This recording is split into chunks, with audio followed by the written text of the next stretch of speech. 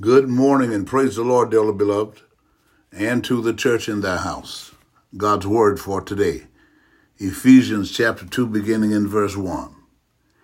And you hath he quickened, who were dead in trespasses and sins, wherein in time past ye walked according to the course of this world, according to the prince of the power of the air, the spirit that now worketh in the children of disobedience, among whom also we all had our conversation in times past in the lust of our flesh, fulfilling the desires of the flesh and of the mind, and were by nature the children of wrath, even as others.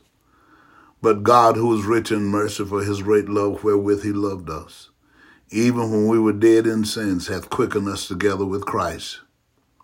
By grace you are saved, and hath raised us up together and made us sit together in heavenly places in Christ Jesus, that in the ages to come he might show the exceeding riches of his grace and his kindness toward us through Christ Jesus.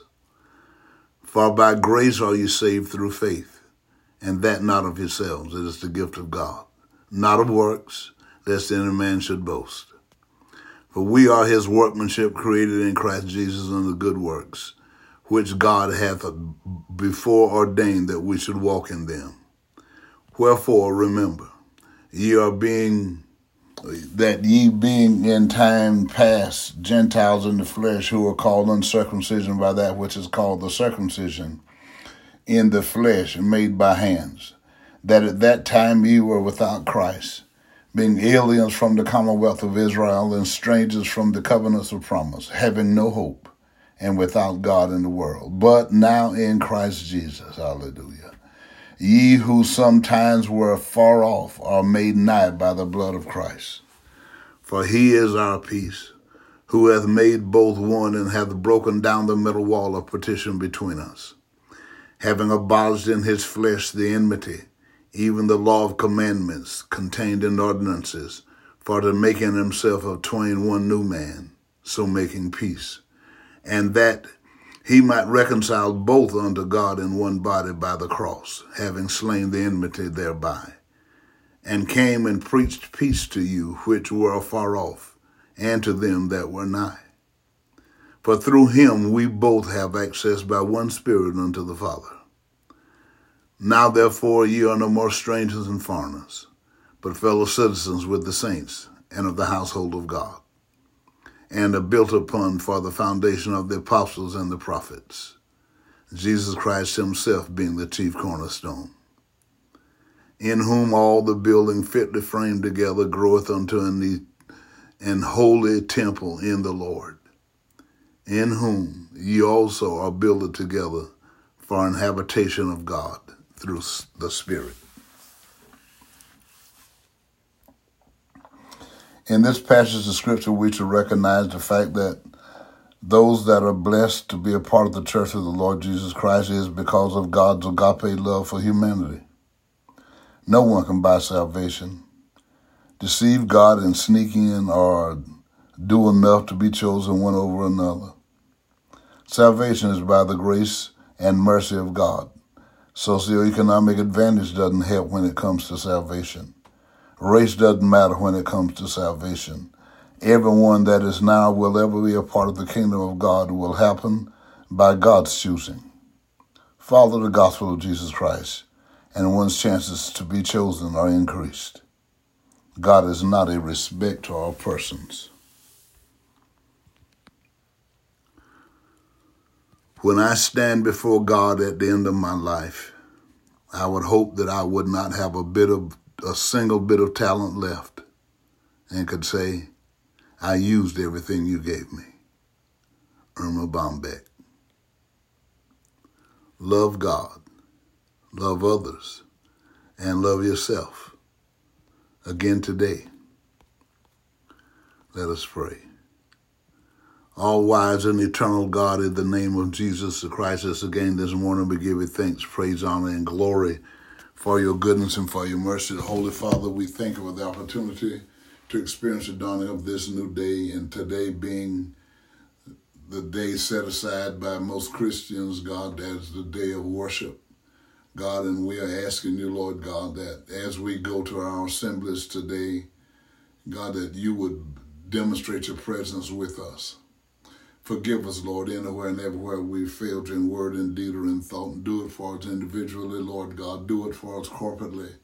God, that your glory will be demonstrated in our services today as we gather together to worship you in the very beauty of holiness. God, that we worship you in sincerity and in truth. We lift up your name, God, and extol your name to invite your presence, Lord, with us. And for that we say thank you, thank you, thank you. God, and we're asking you, Lord God, to let love, joy, peace, and happiness fill our lives, and let healing, deliverance, prosperity, and salvation overtake us as we go. We pray, God, your blessing upon us, Lord God, that as we move forward today to perform the tasks you set before us today, God, that we do it with purpose, pride, dignity, and diligence. God, and we keep our heads up, realizing that you're with us, never to leave us nor forsake us. Keeping in remembrance, God, that you promised through your word that you're with us to help us, to deliver us, to save us. And for that we say hallelujah, hallelujah, and thank you, God. We know, God, hallelujah, God, that you're our shepherd and we shall not want. You're going to lead us in the path of righteousness for your name's sake. You're going to maintain our cause. So whatever it is that we are confronted with, all we have to do is be reminded of your promise, that with you on our side, you're more than the whole world against us. And since you're for us, then who can be against us? And for that, we move forward, God, with the wisdom, the understanding, the clarity that you provided us in the gospel of Jesus Christ to help others come out of darkness into this marvelous light that you've created for those that accept the gospel of Jesus Christ and the water baptism in Jesus' name and the baptism of the Holy Ghost that only you can provide. And for that, we say thank you, thank you, thank you. We pray for refreshing, God, for every pastor and every preacher and teacher of the gospel of Christ today as they stand in pulpits, God, or wherever they are ministering your word to your people. They'll do it without fear, favoritism, or compromise. And when you see that, God, that you're going to just speak, God, even those things that are yet to come, that we don't even know right now. We thank you for it, Lord God, and we're asking you, God, to continue, God, to just let them do, preach, teach, demonstrate with clarity and understanding, God, because we know that we're helping others that don't know and don't know that they don't know come out of darkness into this marvelous light you have created for the righteous. God, so let them do it, God, without fear, favoritism, or compromise, but do it with purpose, pride, dignity, and diligence, Lord. In the holy name of Jesus the Christ, our Lord, I pray. I ask you, God, to look into every home and turn every home into a God-presence home through prayer and the reading of your scripture together as a family unit at some point every day. We ask you, God, to look on all those that are sick and shut in and in sick rooms and sick beds, God, anywhere and everywhere, where they crying out to you in Jesus' name. Help me, God, get me out of here, Lord. Heal my body, Lord.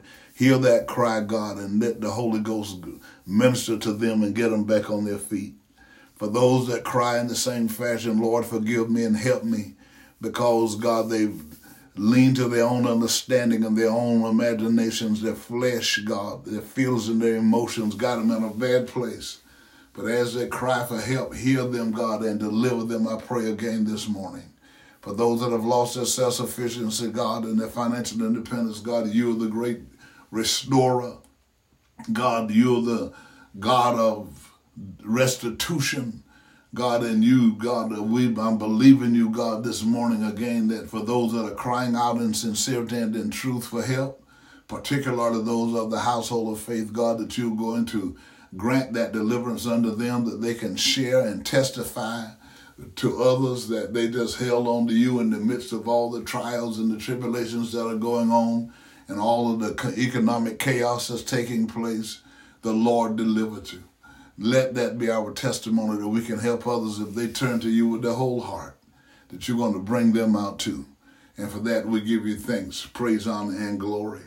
In the name of Jesus the Christ our Lord, console the hearts in bereavement. Deliver them, Lord God, and strengthen them to move forward. Grant them consolation like only you can. In the name of Jesus the Christ our Lord, I pray. And lastly, as always, in every morning, God, I'm asking you for everyone that seek you in sincerity and in truth, because you know the heart of a man. God, you know whether they're sincere or not. God, and we pray, God, that you would save them from this underworld generation. baptizing them with the Holy Ghost so they can have the indwelling of the Christ of God. So as the prophecy of the Apostle Paul that you so granted him, that we're so grateful for, that those of us that believe and receive the baptism of your Spirit, the scripture teaches us that when the Lord Jesus with the trump of God and the voice of the archangel stand in the clouds and shout out for the righteous, even the dead in Christ will rise up and get with those that are alive and remain in Christ on the earth that day and be caught up to meet the Lord in the end. This is our hope. This is my prayer. And I believe it again today because I'm asking it in Jesus' name. Amen, and thank you, God, and I do believe it so. Remember, things are not as bad as they seem, and nothing can happen to you today that God and you can't handle. You got to keep telling yourself, I'm healed, I'm delivered, I'm prosperous, and I'm saved right now. So you go well and be safe. And remember, as you would that men should do unto you, do ye also unto them.